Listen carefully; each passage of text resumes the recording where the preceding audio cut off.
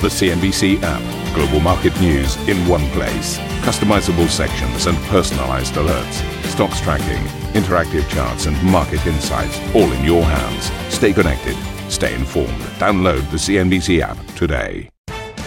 Very good morning, everybody. Washington eases trade restrictions on China's Huawei, allowing U.S. companies to keep doing business with the firm for the next 3 months. Meanwhile, Huawei's founder warns there will be conflict with the U.S. as Chinese chip makers rebound and broader markets climb. The Fed Chair, Jerome Powell, warns on rising corporate debt, but says it's not posing a threat to the greater financial system. And in an exclusive interview with CNBC, the Fed President Raphael Bostic says he's not expecting a rate cut in the near future. I'm not expecting a rate cut to be imminent, certainly not by September. Things would need to happen in order for that to play out. At this hour, the Federal Communications Commission backs the T-Mobile Sprint merger. Now it's up to the DOJ. Plus, Apple shares closed more than 3% lower after a price target cut from HSBC.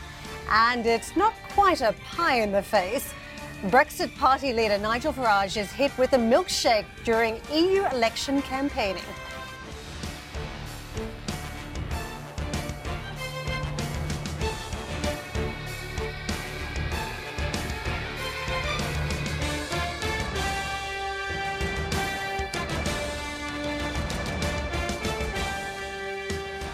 Let's kick off the program this morning by focusing on the latest on Huawei. The founder of the business, Ren Zhengfei, says the United States, quote, underestimates the tech company's capabilities. In an interview with the Chinese state broadcaster CCTV, Ren said the U.S. decision to allow Huawei to continue buying American-made goods for the next 3 months means little to the company, which he says has been prepared for such a scenario. He added Huawei can make the chips it buys from the US, but cautioned it would not stop buying US tech. Eunice has the latest from Beijing. Huawei's founder told the Chinese state media that the U.S. is underestimating his company's strength. Ren Zhengfei spoke to a group of Chinese journalists on CCTV this morning, where he dismissed the U.S.'s decision to walk back a ban on his business, saying the move didn't mean much to Huawei, since his team was already prepared for any potential disruptions. Ren said in times of peace, Huawei sources half of its chips from the United States, but that it could also make its own. The Commerce Department had earlier put Huawei on a blacklist that would essentially cut off its supply of U.S. components. But overnight, the department said the U.S. would grant Huawei a reprieve for 90 days. The decision allows Huawei to maintain its current networks and software updates for Huawei smartphone users, including Google's. Google had suspended some of its business with Huawei, but the Wall Street Journal is now reporting that the U.S. tech giant has put those plans on hold.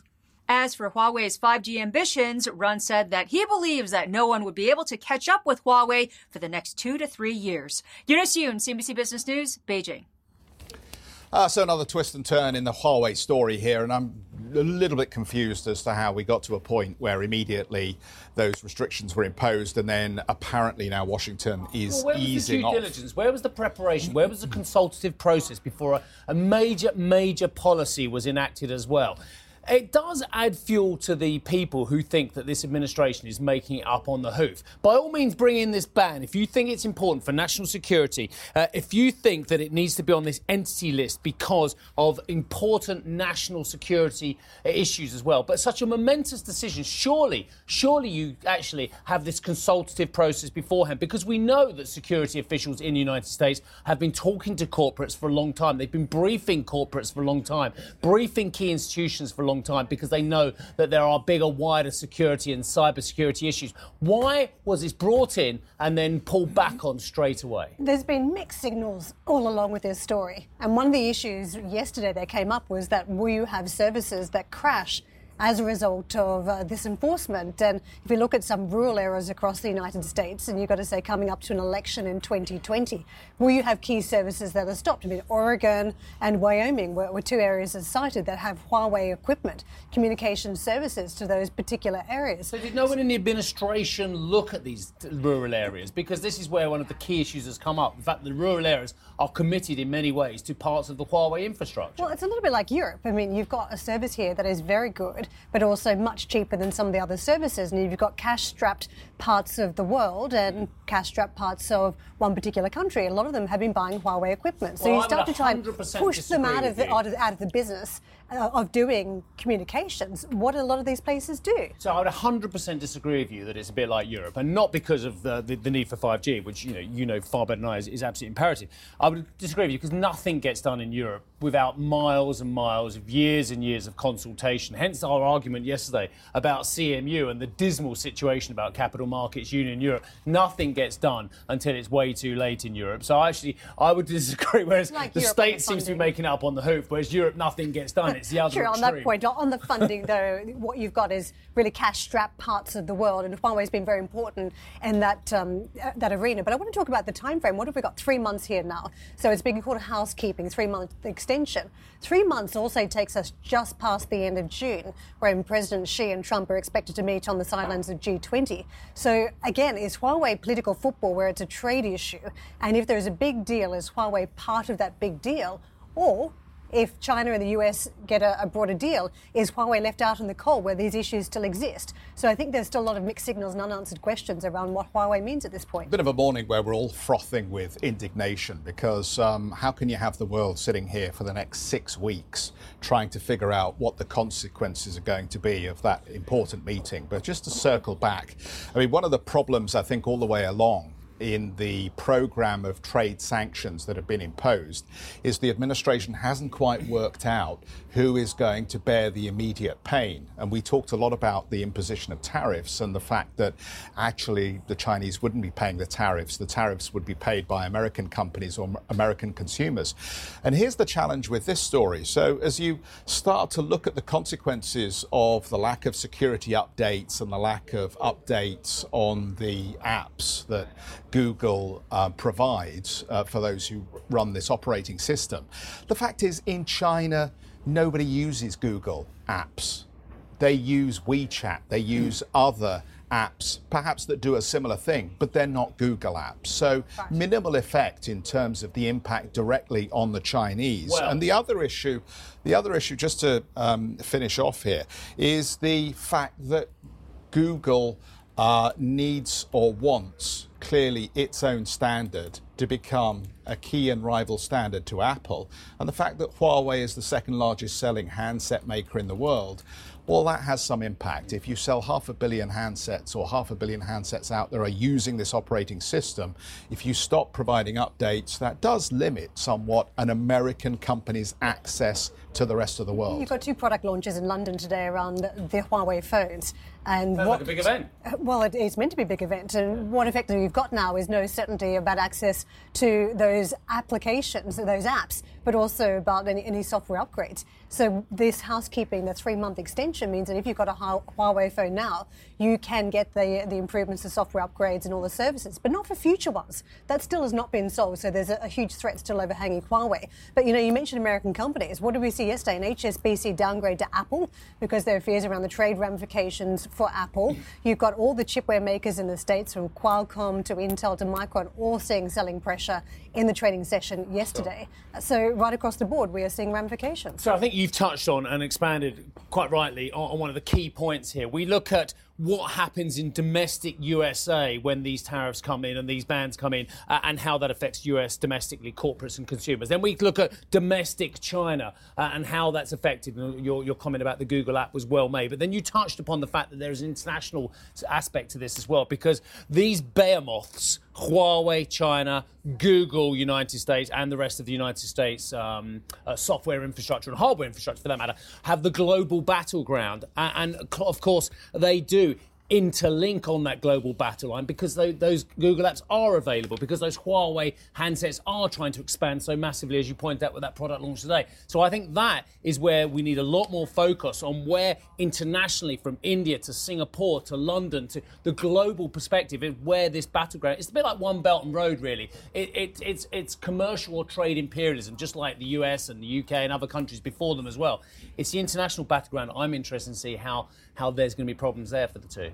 So anybody, just a piece of consumer advice, I think anybody that is currently running a Huawei phone, perhaps because of this latest news that we're talking about now, there will be a suspension on the restriction on the updates that they'll receive.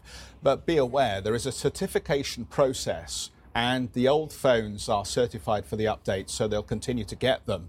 But if they do a U-turn on this current decision, any new phones are the ones that will ultimately suffer here. I think it's worth just making that point. Like Martin Lewis.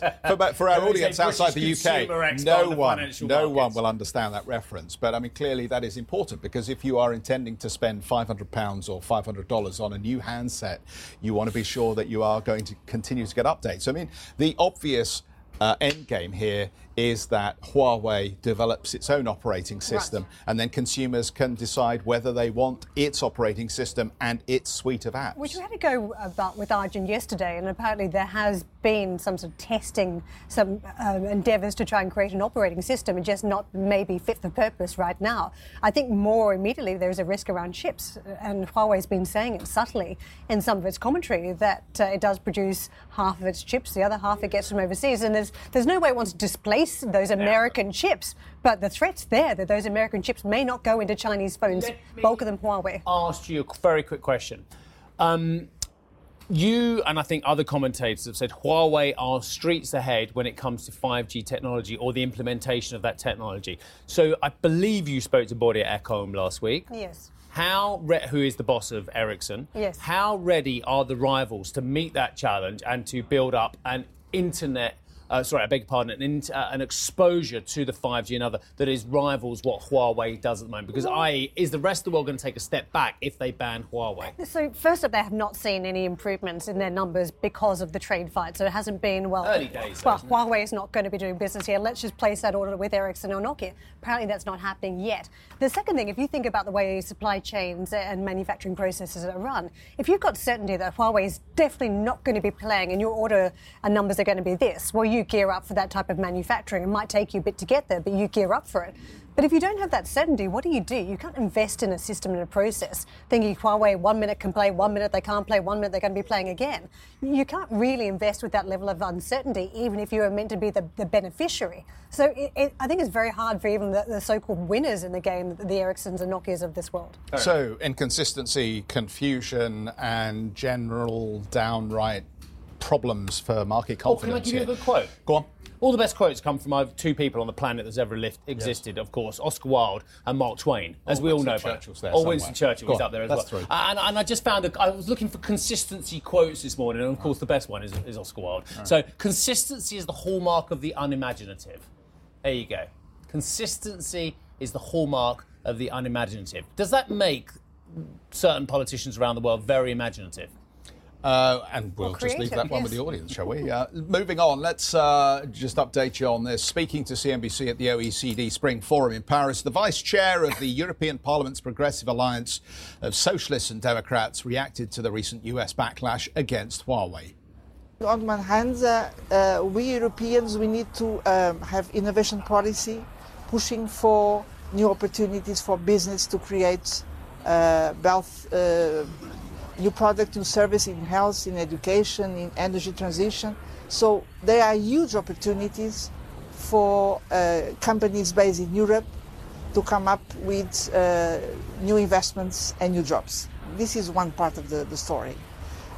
On the other part, of course, we need to make sure that our concerns with security, protection of private life, democracy are respected precisely. And so this would be part of what I'm calling the European way to drive the digital revolution. Coming up on the programme, more coverage from the OECD Spring Forum, including an interview with Engie CEO Isabelle Kusher. That's coming up at 7:30 CET. Nigel Farage's Brexit party may be leading in the polls ahead of this week's European elections, but his campaign has hit another sticky note. The former UKIP leader was campaigning in Newcastle when he had a milkshake thrown at him. The man has been arrested on suspicion of common assault. Farage is the latest anti-EU figure to have a milkshake thrown at him in recent weeks. Can I just make the point? I don't find it very funny. And I'll tell you why. I'm a bit boring about this as well, because we lost a politician a couple of years ago in the UK to a horrendous assault, and she got killed, Jo Cox. If we've got politicians on the street, no matter what people think of Farage, no matter what people think of Nick Clegg or whoever it may well be, or Cameron or whoever the politicians are as well, if people are now assaulting politicians on the street, now it was a milkshake today, but his security, despite the fact he had very good security there, let this guy get near it. If that had been something more serious, we might have lost another politician. No matter what people think about Nigel Farage, and he is the most divisive character I think out there at the moment, certainly one of the top 2 or 3.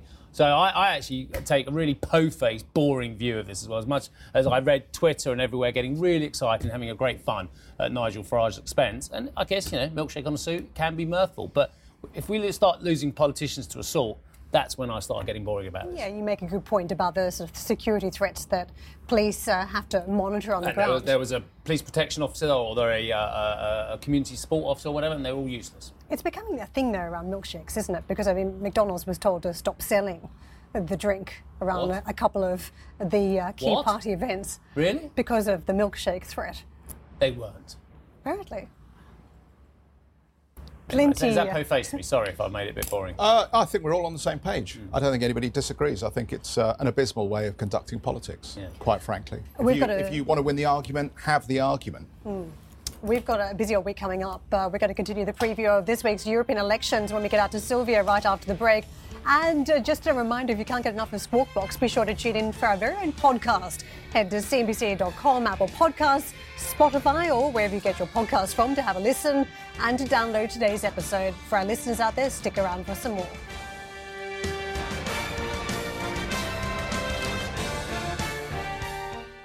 French President Emmanuel Macron, after having talks with Karen... No, that was last week. Well done, Karen, again. Mr Macron, anyway, has held talks with the EU Council President Donald Tusk in Paris ahead of this week's European elections. In a tweet, Tusk said they looked ahead to EU Council summits in May and June when heads of state will make appointments to key positions such as the EU Commission President. Sylvia in Brussels, good morning, carrying out sterling work, if I may say so, or Euro work, if you like to put it that way as well. Look, these should be crisis talks at the moment, aren't they? Are they crisis talks? So the European leaders know that Rome's burning, not literally, but, the old fiddling situation, because things are in crisis. They're going to get a drubbing in the next couple of days, aren't they? Well, the appointment, these 4 appointments for the presidency of the ECB, the European Commission, Council and the Parliament are very important indeed, and it will depend essentially on the outcome of the European elections. If we see a lot of support for populist parties, for nationalist parties, then that could impact the decision in the European Council when the leaders meet, the first time being next week. They will discuss for the first time who might get these 4 presidencies. Now, these discussions are very important indeed. The bilateral discussions have started, as we saw yesterday in Paris. But the content of these discussions, Steve, is being kept very secretive. We know, one official explained to me here yesterday that next week, when the leaders meet here in Brussels to discuss these appointments, there will be no advisors in the room. So it's going to be only the 28 heads of state deciding these 4 top jobs. And of course, it's expected that they might come to a conclusion in June if they manage to reach an agreement.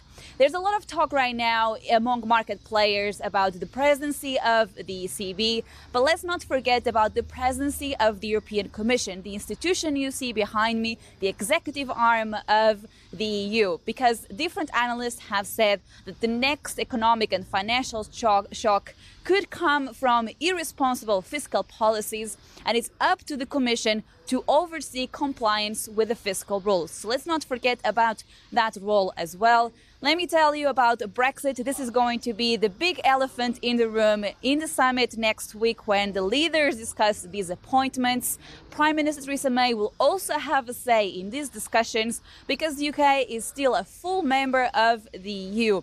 However, some officials here in Brussels have told me that they wouldn't mind seeing Theresa May abstaining from these discussions. They believe that these appointments are about the future of the EU, and that's something that the UK does not want to be part of, at least from within the EU. guys. This is extraordinary, Sylvia, and I don't want to overplay it, and I'm not doing this for dramatic effect, but you're telling our viewers that the most important positions in Europe, in Brussels as well, as part of the supranational state, will be decided in closed doors without any form of advisors, without any form of due process. It's basically just political bargaining to work out who they want and who they don't want in these key positions. Do you not think that's going to fuel the populists across Europe who think that the EU is undemocratic? Well, the leaders of the EU have been elected by their own people. So in that sense, you could argue that the decision is indeed democratic. The first discussion next week is indeed expected to be just between the 28 heads of state. But then, of course, they're likely to go back home and discuss this issue with their advisors. Let's not forget that until June, until the summit, when they're expected to come to a conclusion, there will be a lot of bilateral discussions, a lot of phone calls between the different capitals. So let's see what's going to come out of those meetings. There's no one single job that is more important than the other. The ECB presidency is indeed very important. The European Commission as well, they all have their own different roles. And when it comes to European policy making, these are all interconnected. And of course, they all have an impact on what happens at the EU, also in terms of economic and fiscal policies. Sylvia, thank you very much indeed for that. Sylvia with us out of Brussels. Of course, the reality is when we come back to these elections, I think from our audience's perspective, the only thing that really matters at this stage is just how big the Eurosceptic vote actually is. Because you can put whoever you want in those key positions, but if there is no mandate from the Parliament because it is divided as a result of a strong showing by the Eurosceptic right and left, then ultimately there'll be limited passage of any legislation. And whenever there is executive initiative on policy, like let's have more Europe rather than less Europe, there will be pushback from the Parliament. And at the end of the day, it's Parliament that will have to vote on any of the policies. So we could have stasis here in Europe for some time to come. And all of the above. The only way, again, Sylvia makes some brilliant points as ever, but I would just rebuff slightly. These are absolutely correctly independent leaders elected by electorates in their own country. Now, if they are thereafter picking bureaucrats, then that's absolutely right. But if they are then thereafter picking European leaders of a supranational organisation who are going to be representing and leading Europe on key policies, surely there is an electoral democratic deficit, because you're not picking mandarins, you're picking ministers and leaders who will be creating policy. There's a big difference between being elected by your own electorate and then thereafter creating mandarins and civil servants and then thereafter picking political leaders, isn't it? I believe when you get the numbers right per country, that you get a greater say on who the key ministry roles should be. So there is an element that the people cast their vote and you have the numbers, therefore you cast your vote for the leader. And this is one of the issues. I mean, I spoke to Margrethe Vestager, who was up for the European Commission presidency, very popular figure with voters, yet her chances might be quite limited in terms of getting that top job because there's so much power broking going on behind the scenes. For instance, the Germans having a very big say and other countries too. So there was something in the debate that was held last week with the leaders, the potential contenders for that position. And in that debate, she was pushing for a digital tax. If you think who wanted a digital tax and who wants one? France. So again, it's about positioning to try and get the key support for that top job. So I think the support for a digital tax was a sort of way to try and get the French vote. When our viewers go to the polls next week, what would be wrong with, in the box where you say who you want in the European Parliament, what would be wrong with having a separate box? Is who do you want? These are your candidates. These are the ones we've got it down to. Who do you want to be the leader of the European Union? Well, you put a lot of power in that role then, don't you? Power that really can't be executed. But surely then that would take away the argument from the powers. But wouldn't that take away the argument from the populace that it's not an undemocratic institution if we could actually pick the leader of Europe ourselves? What powers does the European president have, though, to do anything? So is there any point? Thank you for listening to Squawk Box Europe Express. For more market-moving news, you can head to cnbc.com. Or join us again on the show with Jeff Cutmore, Steve Sedgwick and Karen Cho, weekdays on CNBC.